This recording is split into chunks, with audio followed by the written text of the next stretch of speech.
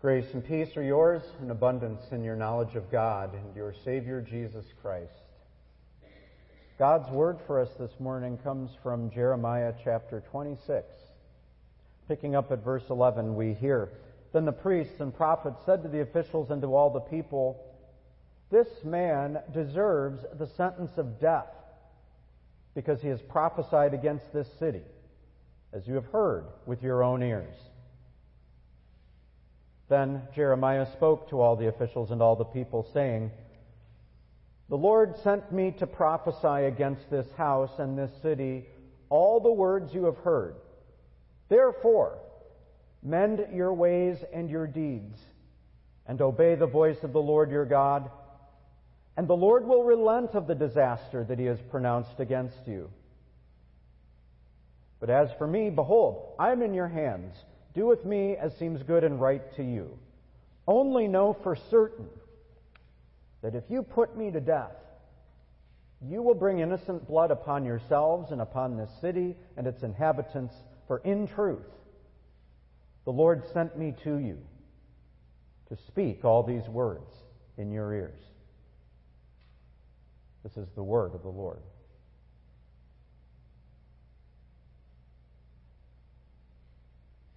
We all know of someone who's earned the label lost cause. We see it whenever someone is stubbornly stuck in their ways, refusing to change, even when they have been shown that what they're doing is wrong. So you can understand a little bit of what's going on with Jeremiah. From a modern perspective, Jeremiah's prophetic ministry sounds unfulfilling, unattractive, and unsuccessful. He runs into hardcore political opposition with kings openly threatening his life. Then there's religious opposition. Other prophets spoke against Jeremiah. They preached peace and prosperity. Everything's going to be fine. Whereas Jeremiah, speaking the truth, warned of judgment and destruction. And that's not all. A priest had Jeremiah beaten and put in stocks, his body clamped in place so he couldn't move. Another time, he'd be thrown into a deep hole where he sank down into the mud and left for dead.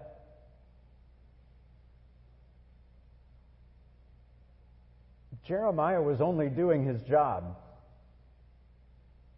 The Lord had sent him as his messenger of warning to the temple. And the message is simple. The people of Judah need to change, to reform their ways and actions, to obey the Lord, to listen to His commands. Otherwise, God will make the temple like Shiloh, which is to say, desolate and destroyed, and this city an object of cursing among the nations. Return to the Lord, because right now you're rocketing towards a destruction of your own making. That's the gist of what Jeremiah was sent to say. And how did that go over? Well, it's all in today's Old Testament lesson. As soon as Jeremiah finished speaking God's words, the people crowded around him. They grabbed him. They could not believe Jeremiah would say such horrible things would happen to this temple and this city. Utterly offended, they rage at Jeremiah, "You must die. Kill the messenger." They refused to listen, to change. They did not want to hear that there was any problem with them. They wanted to hear there would be peace and prosperity in the land. And the way that they were living and acting was just fine. And so when the officials come to figure out what all the ruckus is about, the priests and the prophets, people who were supposed to be in tune with God's word and warnings, insist this man should be sentenced to death because he has prophesied against this city.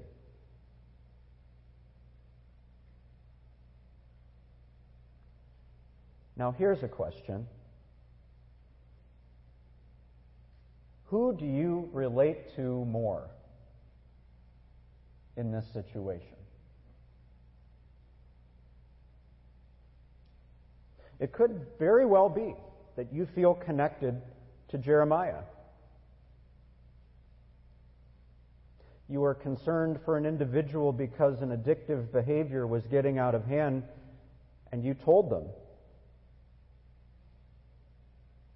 Or someone was working too much and needed to be spending more time with the family, so you let them know.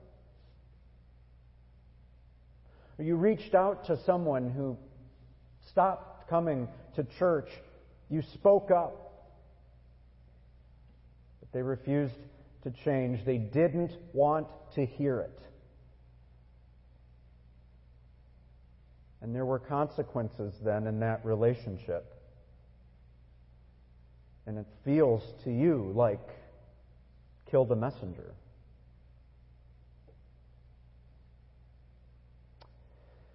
And this is a little harder to take, but it could be that you relate to the people in the crowd in the temple.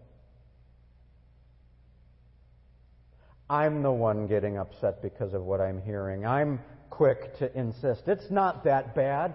I have it under control. And that can quickly escalate. How dare you tell me that what I'm doing is wrong? I lash out. I want to kill the messenger. Maybe not literally, but at least inflict some pain equal to the level of my embarrassment because I've been found out.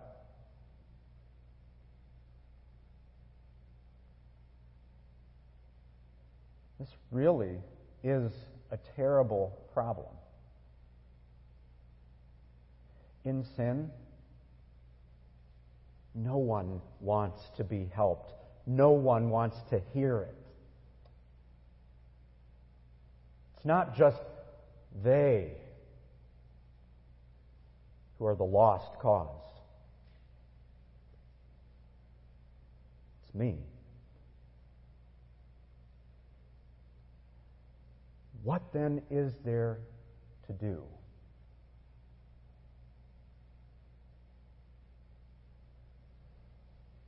At the end of this scripture passage, Jeremiah says, "Now, therefore, mend your ways and your deeds, and obey the voice of the Lord your God, and the Lord will relent of the disaster that He has pronounced against you. But as for me, I'm in your hands. Do with me as seems good and right to you. Only know for certain that if you put me to death, you will bring innocent blood upon yourselves and upon this city and its inhabitants, for the Lord has sent me to speak these words to you."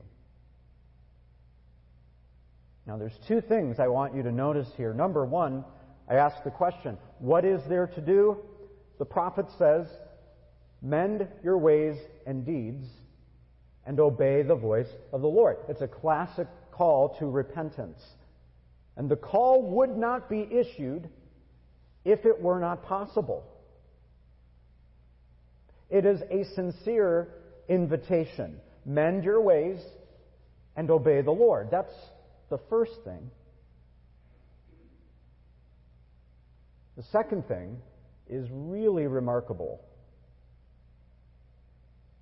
Jeremiah says to those who want to kill him, "If you put me to death, you will bring innocent blood upon yourselves."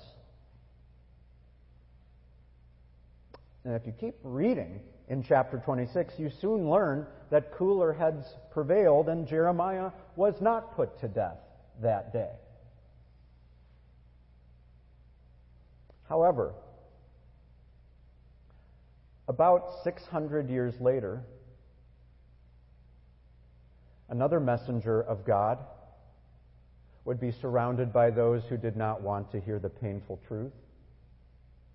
He was violently opposed, falsely accused, and sentenced to death on a cross. What was not done to Jeremiah was done to Jesus. His innocent blood was spilled.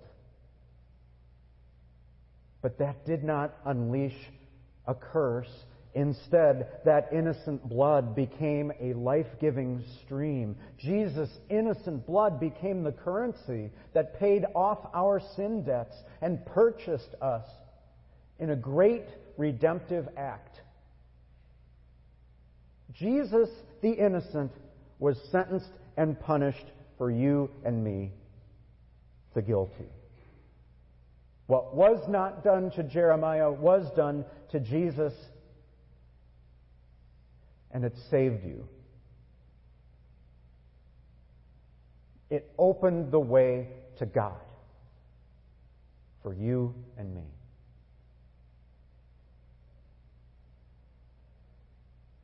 Do you believe this? Is this news of Jesus' sacrifice in your stead the functional trust of your heart, the one thing you lean on to know that you matter? I pray that it is. That you draw your sense of worth from the fact that Jesus was willing to switch places with you. I pray you know how deeply you are loved because Jesus was willing to become the curse so that you could be blessed. To become the lost cause so that you could be found.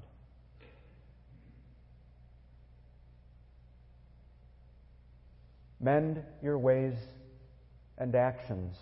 Obey the voice of the Lord your God. Believe the gospel, which says that the disaster of sin's consequences fell on Jesus so that it wouldn't fall on you. And let that give you the tenderness and the truthfulness you need to stand for Him.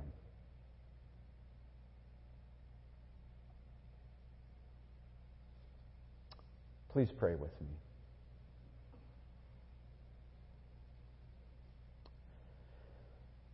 Almighty God, Heavenly Father, through your powerful word, you continue to speak your message of repentance, leading to the forgiveness of sins in Jesus Christ, to all people in all places.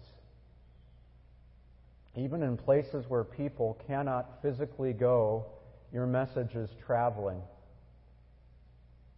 Send your Holy Spirit to accompany that message, to lead people to sincere repentance, to turn from their sin, to return to you, and to seek from you, through your Son, full pardon for sins and redemption that brings them back into your arms, into your kingdom. And let us each in our own way be living ambassadors of this message, to suffer whatever we may as we bear that message wherever we go, and through it to offer life to the world. In Jesus' name we pray. Amen.